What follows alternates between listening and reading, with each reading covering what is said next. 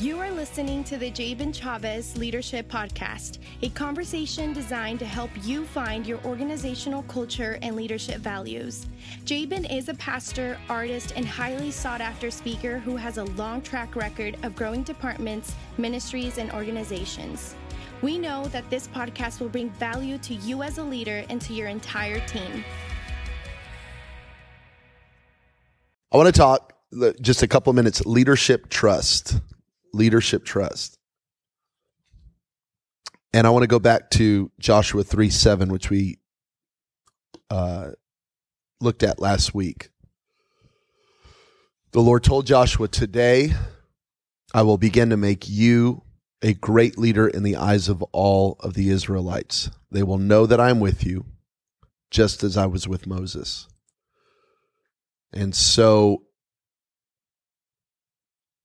leaders are made. I will make you a great leader. Leaders are made. There's a part, I think, as well, that leaders are born, but more than born, they're made. So there's a making that has to happen. And the people have to vote. Do you see that? Like, God didn't say, "I'm going to make you a leader, and it don't matter if anybody follows you and anybody." You and me know, Joshua, you're a leader, buddy. No? If the people don't follow, you're not a leader. If people aren't following you, you're not a leader. So God makes you the leader. You have to be made into a leader, but then it's confirmed through influence. So I know people are like, "I am a leader. I am called. I am anointed. I am God's gift to whatever." And then you look around them and you go, "Well, I don't see anybody around you. I don't even see people who like you, let alone follow you."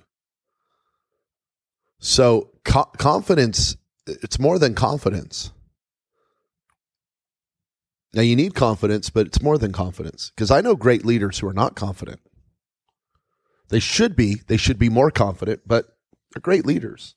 People like them, people trust them, people follow them. And they've got their own insecurities. But I know other people who are super confident, but you look behind them and there's no one behind them. So Israel has to call you a leader. Think about that. They will know that I'm with you, just as I was with Moses. Think about Shannon, like everywhere we go. So do you teach? Do you teach? Do you teach? That's like the question. And it's like, no, I run a multi-million-dollar organization. That's what I do. I don't teach on Mother's Day, loser. You know what I mean? It's like, she's actually a leader. I have an army who follows me. Do you see the difference? Because the women who ask that teach on Mother's Day. So it's like, well, you don't teach either. Do you teach? Like, do you co-lead with Jabin? Well, you don't co-lead with your husband. You just think you do because you pray on the mic once a year. So where I don't know where all this is coming from. I should not be teaching after Miracle Offering Weekend. So the point is, she's fully leading with me. And the proof of that is not in that she teaches once a year. The proof of that is who follows her. So Israel's got to vote on you. And they will know that I'm with you, just as I was with Moses. So I want to think about this. We talked about why tithe and why give and why are we giving and all these questions. Why are we building? But here's a question that we should be wrestling with as a team. Why did people give? Think about it. People gave a lot of money Sunday. We'll announce that on team night, but people gave a lot of money Sunday. Money continues to come in. Money will continue to come in. So why did people do it? Why did people stretch? Why did you stretch? Y'all did, I think. I mean, I don't know yet. I haven't checked, but I will. Why did we stretch? Why did I stretch? I stretched big time. Why did we give? Why did people hear from God to give to this ministry? Why did And some people stretched and it was $50 and other people stretched and it was 50,000 and you know what I'm saying? So it's not about amount. It's about what made people give to this ministry on Sunday. We should answer that question because it's important for your ministry. Because now the question becomes, well, why would people serve your ministry? Why are they on your team? Why are they going to join you at 6 a.m. on Sunday mornings and load in and load out? Why are they going to help you on a Thursday night capture service? Why are they going to join your worship team? Why are they going to learn vocal parts on your team? Why are they going to hold a sign in 115-degree weather? Why are they going to go carry a kid and hold a kid and love a kid and change a kid's diaper and teach? Why are they going to come on a Wednesday night and hang out with young people? You need to, because if they gave like they gave Sunday, now you do not have an excuse for why people don't serve on your team. Okay, because what Sunday's offering proved is that our people are willing and excited and bought in. You know, man, I just can't get anyone to serve on my team because, you know, people are just don't. That's not what Sunday said. People are just busy, Pastor. People just got a lot going on. That's not what Sunday said. Sunday proved such a massive buy-in to our church. And it should stir you as you're building teams because it proves that there are a lot of willing, excited, bought-in people in our church. Even like a Lopez family who owns their own company, very busy, lot going on, very full lives, willing to serve, right? So that is a picture of it. It's not just that they're a great couple. Yes, they are. But a great couple is going to want to follow a great leader. So we got to think this way, okay? So God says, I'll make you a great leader, but it's going to be proven not that you say you're a great leader. It's going to be proven in that people follow you. Okay, so what does a great leader need, and why? And I want you to think about this as you're building your team, and I want you to think about this as people gave Sunday. Here's the first reason I believe people gave. They gave out of trust. There's a trust.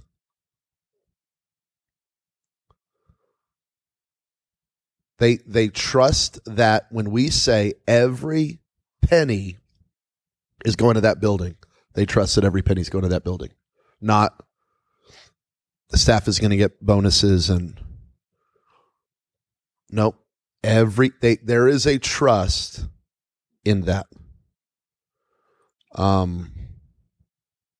There was a church that was given a huge. I heard this story of it. Got this huge gift, a couple of $1 million gift, and within the next couple of weeks, like the top 6 staff members in the church were all driving new cars. And literally the church had leased the staff members all these cars. And it's just the look of it. It's actually not wrong to lease a vehicle for an employee. That's not the problem. It was the look. It was like, wow, we got this huge gift. Everyone's driving a new car. What is this? And it was just, it's not even that it was wrong for the church to do that. It was dumb for the church to do that. It was just, and the church did it because they were like, cool, now we have the money. This is a way we can help compensate our staff. Again, nothing, it's not that it was, as a leader, when you're building trust, it's not always right and wrong. You know what I mean? It's not always just, well, I didn't sin. I didn't do it wasn't illegal. It wasn't, but it's trust. It takes years to build trust, and it takes seconds to destroy trust. It takes years to build it, seconds to destroy it. Years to build it, seconds to destroy it. I've been married for 16 years. There's never going to be, there never has been, because no one's ever going to go, hey, check out this DM from Jabin, or look at these inappropriate texts from Jabin, or because I've never done it. And I've never done it because I know that you couldn't even have a second of weakness, because even I could have 16 years of integrity and have 1 second of weakness, and no one will judge me on the 16 years of integrity. They'll judge me on the 1 second. Why did he like that post? What was he looking at that for? Why did he write that girl that? Why did he, Boom, just lose it that quick. So people have to trust. There has to be a trust. And it's not always right and wrong. It's not always good and evil. It's best. And people want to feel that. That's integrity. Integrity is consistency. Integrity is consistency. Whoever you are, be that, and be that all the time. Integrity is consistency. I'm going to go on a trip this week to Utah. I'm not planning on doing anything out of my normal lifestyle while I'm in a different city in a different state. You know what I mean? I'm not like, 3 days in Park City. I'm a wild out because nobody knows who I am. No, I taking my wife and daughter and family to a cabin. Like, you know what I'm saying? Like, I don't think that way. Integrity is consistency. And that's why people will serve in your ministry, because they trust you. So the same way that the person goes, I heard from God $5,000. I heard from God $1,000. I heard from God $500. I heard from God $100,000. I heard from God. That trust, it's the same thing to go, man, I trust that person. I'll help them. There has to be a trust where they just look at you and go, I believe you. There are people that I look at that I go, I don't hate them. I don't even judge them. I'm not mad at them. I'm not against them. I just don't believe them. So I'm not mad at you. I just don't believe you. I don't know how to explain it. I see that, like, that'll happen with politicians sometimes. I'm like, you're saying everything right. But boy, this just feels so rehearsed and so right. And it happens in the church too. So trust is essential. Number 2, relationship.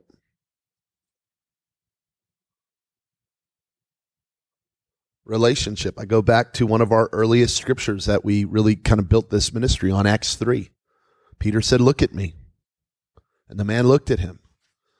Peter said to him, silver and gold I have not. There was something in Peter that was able to slow down and not just blow by the guy at the gate beautiful. He slowed down. Relationships require a pace. Think about this. Relationships require a pace. I saw a funny Instagram yesterday of this couple, and they were like cuddling and laughing. They were having a adult beverage and just like giggling, and then the little funny, that little voice, that little computer voice that is on all the memes or whatever, the reels.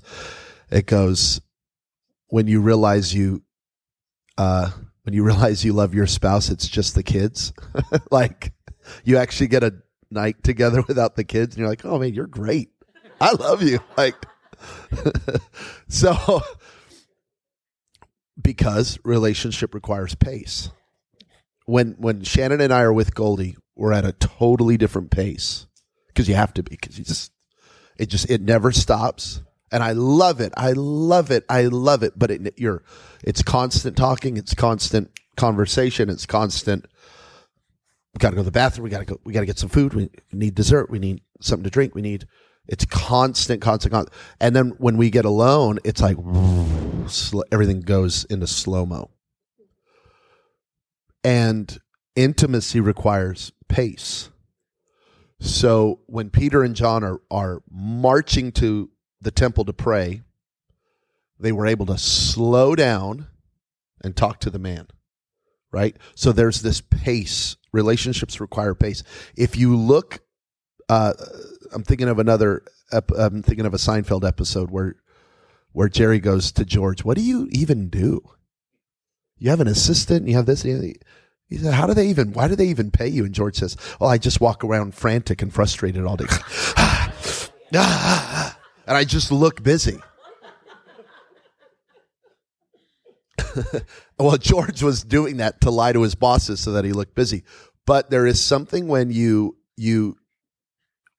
think you look important and you look busy and you look frazzled and but people don't like that. So in the show, the bosses were so impressed that George was just constantly working. But people are turned off by that. They don't like me. You're too you make me nervous. Your face is always frustrated. There's always a brow. There's always so you got to slow down and connect. People have to have that relational connection. Slow down and connect. Something that I always say, people go, hey, I know you're really busy, but, and I always stop and go, I'm not busy. No, I'm not busy. I'm not busy.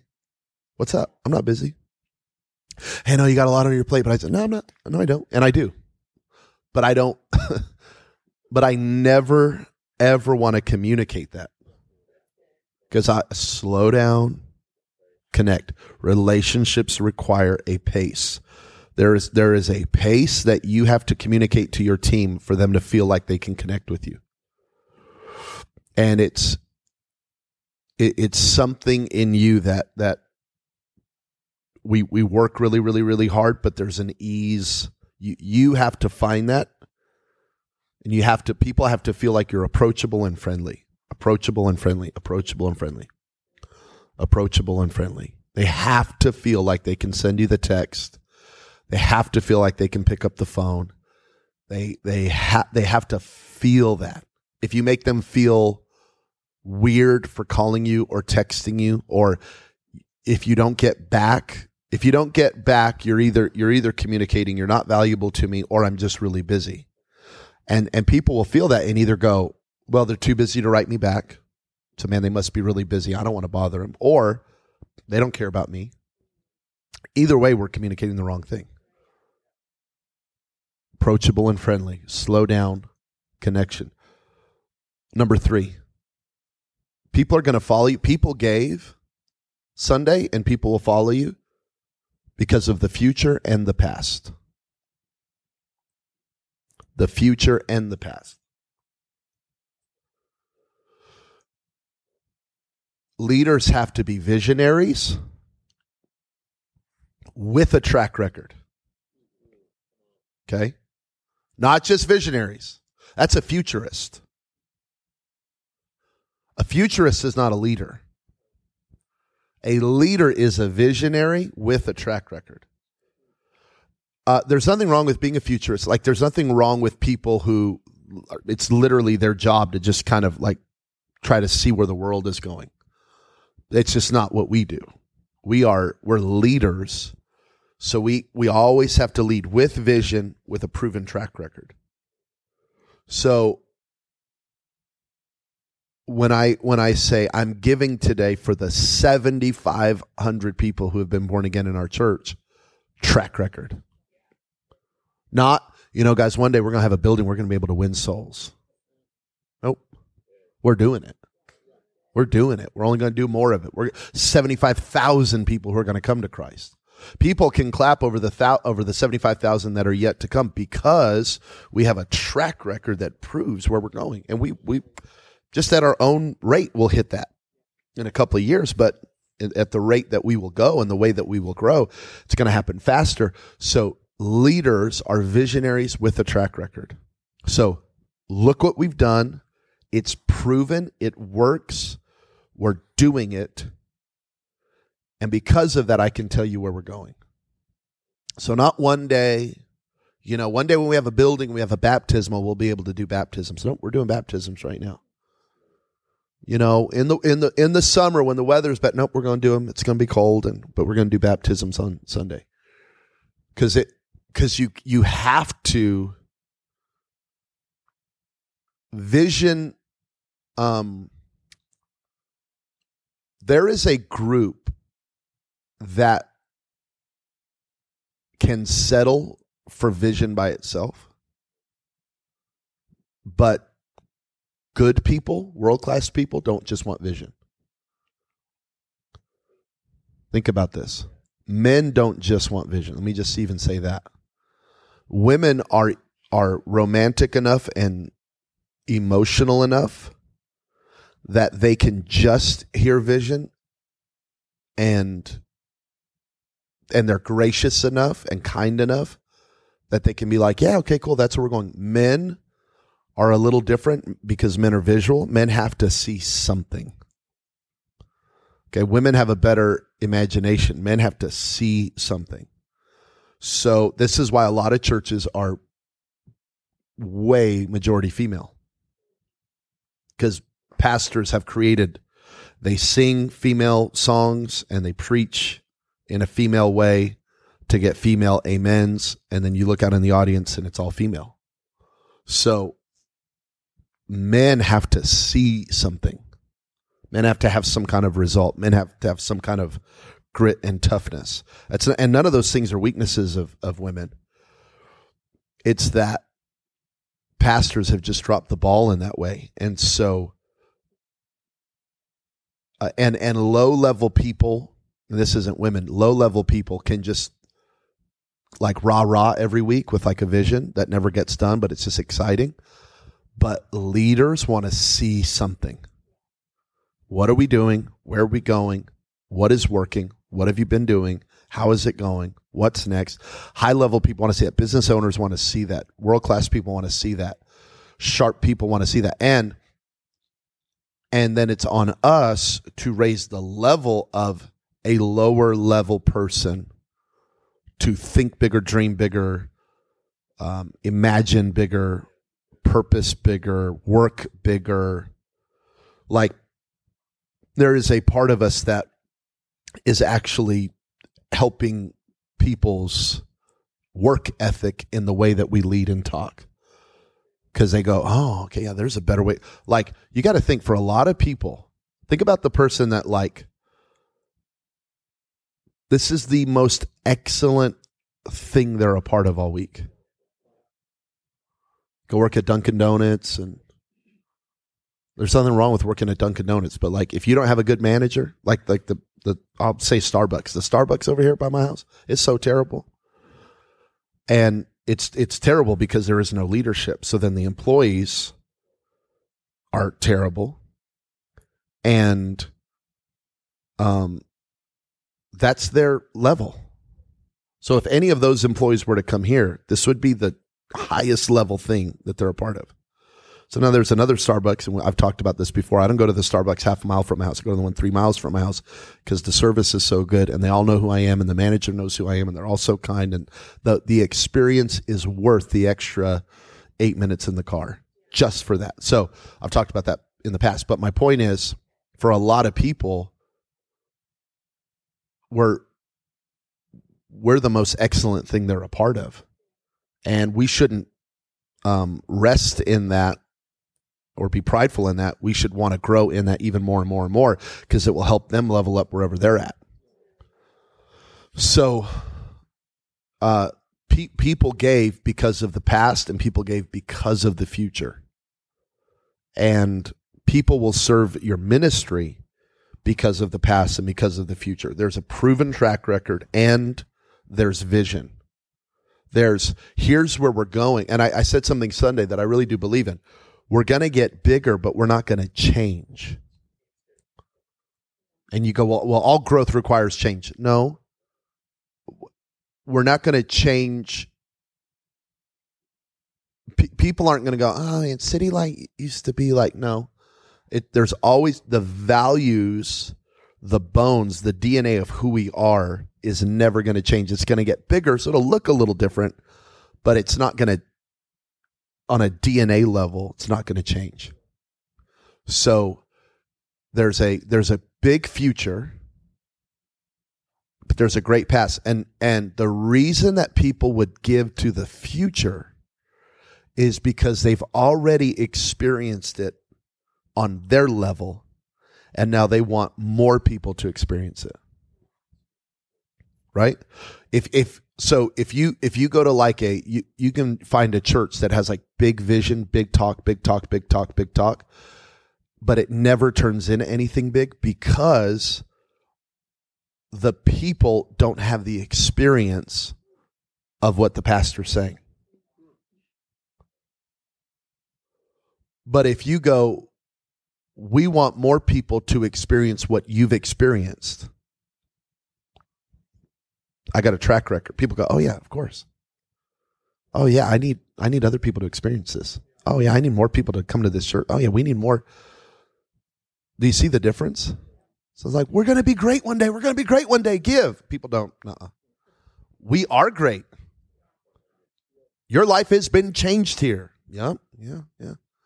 Let's do more of that. Done. You see that? Now, and that's the same way with your ministry. So and a greeter has to feel that, and a kids worker has to feel that, and a lighting operator has to feel that, and a cameraman has to feel that, and a youth leader has to feel that. Every person, a musician has to feel that. It's like, man, this is awesome. This is exciting. I'm being ministered to, and my gifts are being used. Oh, you want more from me? Done. Let's be a bigger expression of the life change I felt. Not if we get bigger, lives will be changed. It's lives are being changed. Let's create more room. Big difference. I'm not trying to like play with semantics here. I'm not like trying to sound fancy. I'm telling you, there's such a difference in what I just said. Can't get up on a Wednesday night and go, we're going to have a youth revival and this, hundreds of kids are going to. No, you need 50 kids to have a youth revival. You don't even have to talk big. You actually don't have to talk big because people don't even like big talk. People like, I've been changed. My kids love this church. My marriage is better. I love Jesus more. I'm not who I was a year ago when I walked in this church. Want me to serve? Bet. Need me to give? Done. Need me to pack up a box? I'm in. So you don't have to talk big. Now, so the vision is not, we will be better when. The vision is, we're going to do more. Don't you think we need this in St. George? Yes. Don't you think we need this in Boulder City? Yes. Don't you think we need this over in Pahrump? Of course. Don't you think we need more campuses throughout Vegas? Yes. Not because then we'll be significant. This is significant. We should do more of this. That's where people will give, and two, that's how people will serve your ministry. And you've got to get that out to the people. So vision, I think a lot of what we've called vision and visioneering is actually not vision. It's an attempt at inspiration. And instead of, let's just do more of what we're doing. We're working so hard on the health. Isn't this amazing? Yeah, let's do more of that. We have a little, from Trader Joe's, we have one of those Grinch Christmas trees. And on it says that if in the right conditions, if you plant this, it can grow up to 30 feet tall. And so Goldie's freaking out because she's seeing it. She's like, Dad, where are we going to put this thing? But we're not trying to say, we're not trying to create an unrealistic, this is what could be, this is what could be. No, we want to keep this thing healthy. Because if I'll keep this tree healthy, it will grow. That's my focus. How can I keep my teams feeling the trust, feeling the relationship, feeling the love, feeling the vision, reminded of the amazing things that God is doing here. But vision should never be a carrot out in front of the donkey. There's a difference. It's, look what God is doing. Wow, this is amazing. Yeah, let's do more of that. Oh my God, yeah. That's how you build it. So vision can be inspiring, but I think where people mess up is that they've confused vision and inspiration. And true vision should be birthed out of a track record of what we're already doing. Huge, to me, difference in, it's not, I hate this and I hate this season and I hate what we're doing and I'm not happy, but one day. That's not vision. That's not even hope. That's not even, that's just, I don't know what that is. Vision is, look at the amazing things God is doing. Let's continue to steward that. Let's keep this tree healthy. Let's do all we can do to fan the flame and put fuel on the fire. Let's continue to ... And then all it will do is grow. I'll end with this story. In the right before the 2000s, Chick-fil-A was exploding, and they were really in a kind of a place all by themselves. And does anybody remember Boston Market? Y'all remember that name? Boston Market is a restaurant. Okay. Well, before it was Boston Market, it was Boston Chicken. So just a little history for you. But Boston Chicken was becoming the number one competitor of Chick-fil-A. So, and then Boston Chicken came out with a statement, public statement, we will be $1 billion company. We're going to make $1 billion in a year. And they were doing this huge push towards that. So the Chick-fil-A reps got together. They were freaking out because they were going, they're going to become $1 billion. We're going to get crushed. How do we get to $1 billion? What do we do to get to $1 billion? How do we get to $1 billion? What do we do to get to $1 billion? And they're in this board meeting. They're all freaking out. And after about an hour, Truett Cathy slams the boardroom table and he goes, silence. And everyone gets quiet. And he goes, gentlemen, stop talking about getting bigger. And everyone's quiet. And he goes, we need to be obsessed with getting better.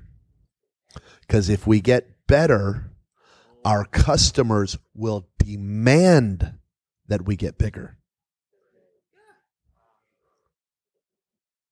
And didn't we? All of us in Vegas driving to California for Chick-fil-A going, where are you going? We demanded. Well, the next year, Chick-fil-A became $1 billion company.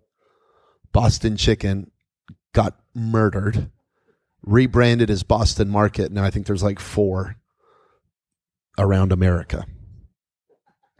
They got crushed. Boston Chicken had big talk.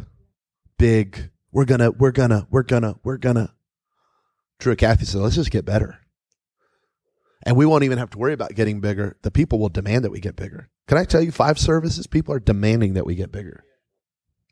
Overflow, people are demanding that we get bigger. Sierra Vista, that there is a demand for our growth. So we're not trying to get bigger, we're just having to take that little Grinch tree and we're having to put it in some new soil so we can grow to the next level. And it will continue to demand to get bigger, and then we'll take it out of that, and we'll go to Jones, and it'll grow. And then at that point, we're going to go, okay, we've maxed out this building. It's time to go to the Northwest. Okay, it's time to go to the Southeast. Okay, it's time to go. So we don't have to try to get bigger. We have to work on getting better. And the people will demand that we get bigger.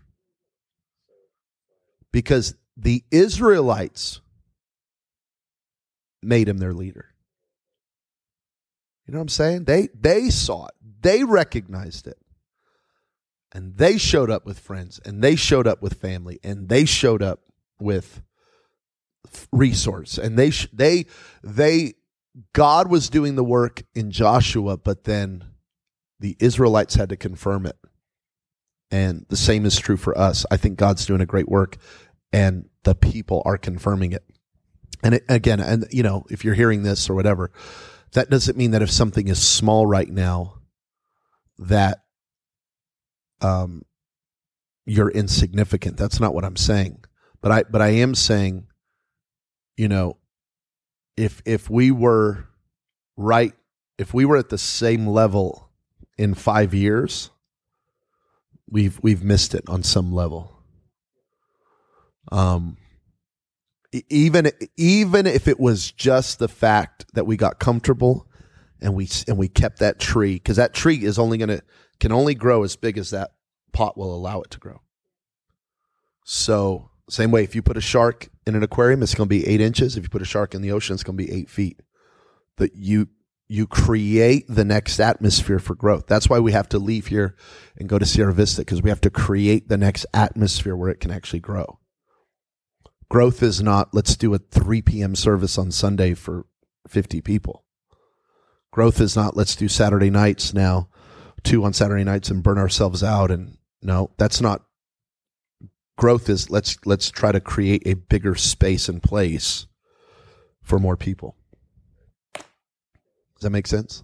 So if we get better, the people will demand that we get bigger.